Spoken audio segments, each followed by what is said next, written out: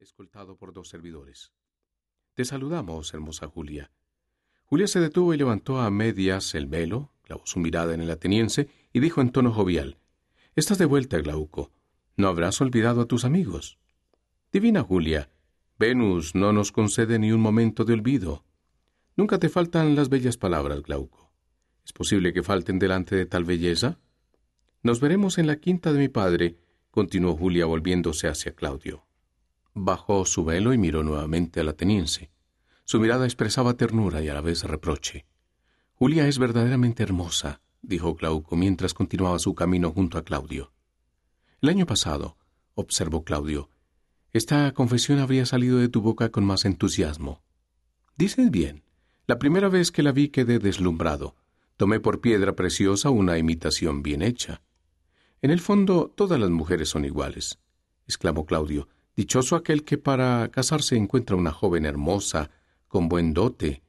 ¿Qué más puede desear?» Glauco suspiró. Se alejaron del gentío y llegaron hasta un lugar solitario frente al mar. Sentados sobre una roca, permanecieron en silencio. «Dime, Claudio», preguntó Glauco de pronto, «¿te has enamorado alguna vez?» «Oh, muy a menudo». «¿Quién ha amado mucho? Pues no ha amado jamás», repuso Glauco. «¿Estás tal vez enamorado?» «Oye, hace algunos meses me encontraba en Nápoles. Un día, sintiendo nostalgia de Atenas, entré en el templo de Minerva. Como creía estar solo, dejé hablar a mi corazón hasta que me interrumpió un suspiro. Me volví y vi detrás de mí a una mujer que también oraba. Nuestros ojos se encontraron y me pareció que un rayo celestial iluminaba mi alma. Jamás había sentido una emoción tan grande, y ella estaba tan emocionada como yo.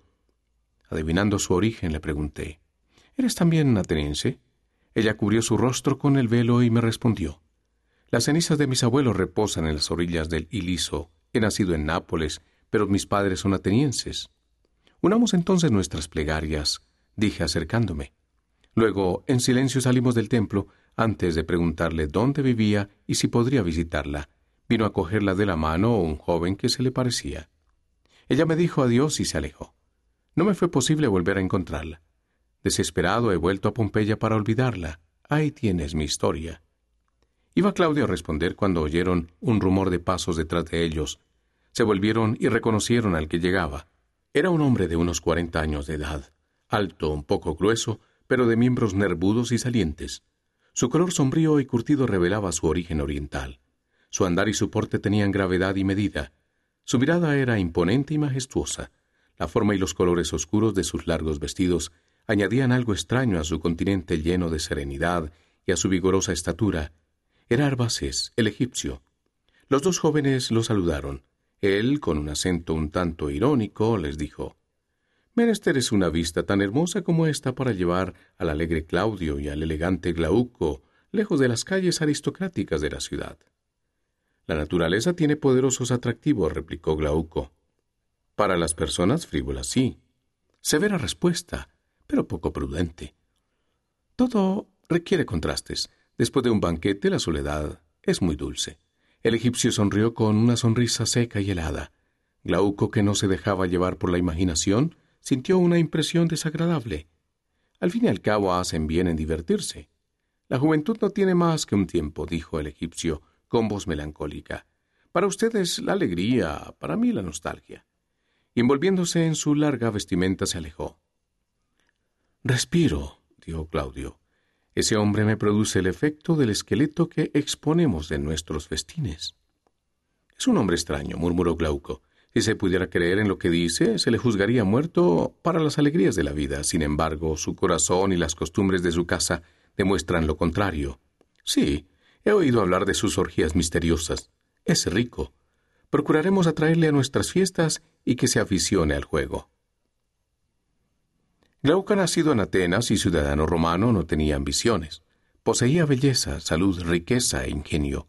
En Roma su mansión era el punto de reunión de los jóvenes, de los artistas, de los escultores. En Pompeya las pinturas, los mármoles y los mosaicos que decoraban su casa despertaban admiración. Los invitados se encontraban en el triclinio, instalados en los lechos en los cuales los romanos se tendían para comer. «Tu casa es una joya», exclamó el edil Pansa. En aquel momento aparecieron los esclavos que llevaban los entremeses y el vino. Inclinándose ante una estatuilla de Baco, colocada en medio de la mesa, Glauco exclamó: «Séanos propicio el dios del vino y de los festines». Los esclavos comenzaron a servir la comida mientras los invitados conversaban animadamente. «¿Para cuándo se ha fijado la próxima lucha de fieras?», preguntó Claudio a Pansa. «El 8 de los idus de agosto, al día siguiente de las fiestas de Vulcano. Tenemos en reserva un león joven, de increíble ferocidad. Pero ¿a quién se le dará para demorarlo? Hay escasez de criminales. No puede ser más abominable esta ley de ahora, que nos prohíbe echar nuestros esclavos a las fieras como si ellos no nos pertenecieran. Es un atentado contra la propiedad». «No ocurría así en los buenos tiempos de la República», añadió Salustio suspirando. «Por palas», exclamó Glauco, «no es que yo deteste esos espectáculos salvajes cuando una bestia lucha contra otra bestia, pero me repugna ver a un hombre de carne y hueso como nosotros ser arrastrado a la arena y morir destrozado por un tigre o un león. Ganas me dan, entonces, de lanzarme en su socorro. Los gritos del populacho también me parecen espantosos. Me alegra que los próximos Juegos Olímpicos nos ahorren ese espectáculo». El edil Pansa se encogió de hombros. Glauco continuó: «Nosotros, los griegos, somos más compasivos que ustedes, los latinos, y sentimos horror por todo lo que es feo.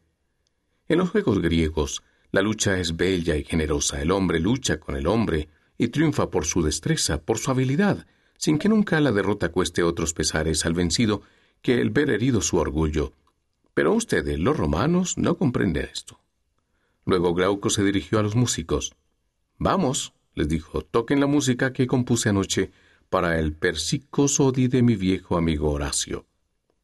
Los músicos interpretaron una melodía jónica y cantaron al mismo tiempo los versos de Horacio. Los convidados aplaudieron. «¡Ay, amigos!», exclamó Lépido, «qué lástima que no tengamos a la bella Ione para cantar esta música griega tan expresiva». «¿Ione? Este nombre es griego», dijo Glauco. «¿Quién es esa Ione?». «Bien se vea que acabas de llegar a Pompeya», exclamó Lépido. «No conocer a Ione es no conocer la existencia del sol».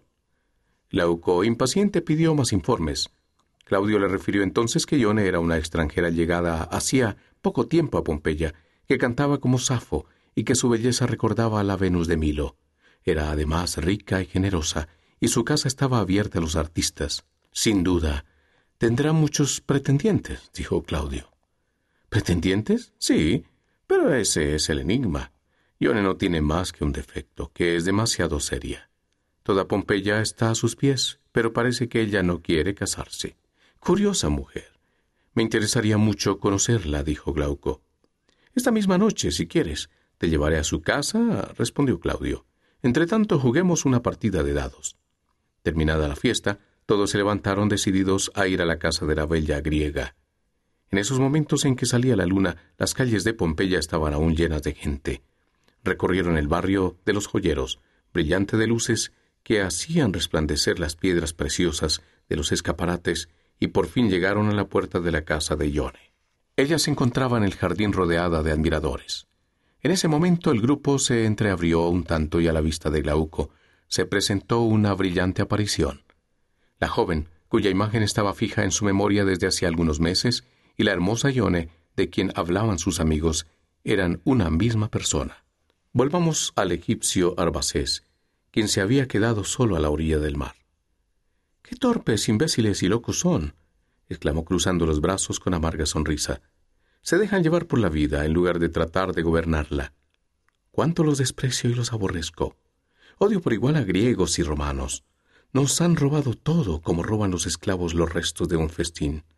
Roma es ahora el amo de Egipto. Lo ha dominado, pero jamás ha podido someter mi alma. Yo pisotearé las almas de los romanos que se envuelven en púrpura». El egipcio regresó lentamente a la ciudad y se dirigió al templo de Isis. Los oráculos de la diosa gozaban de gran crédito entre los pompeyanos, pues se aplicaban exactamente a la posición de cada persona. Al acercarse Arbaces al sagrado recinto, se adelantó a su encuentro un sacerdote que lo saludó con muestras de amistosa familiaridad.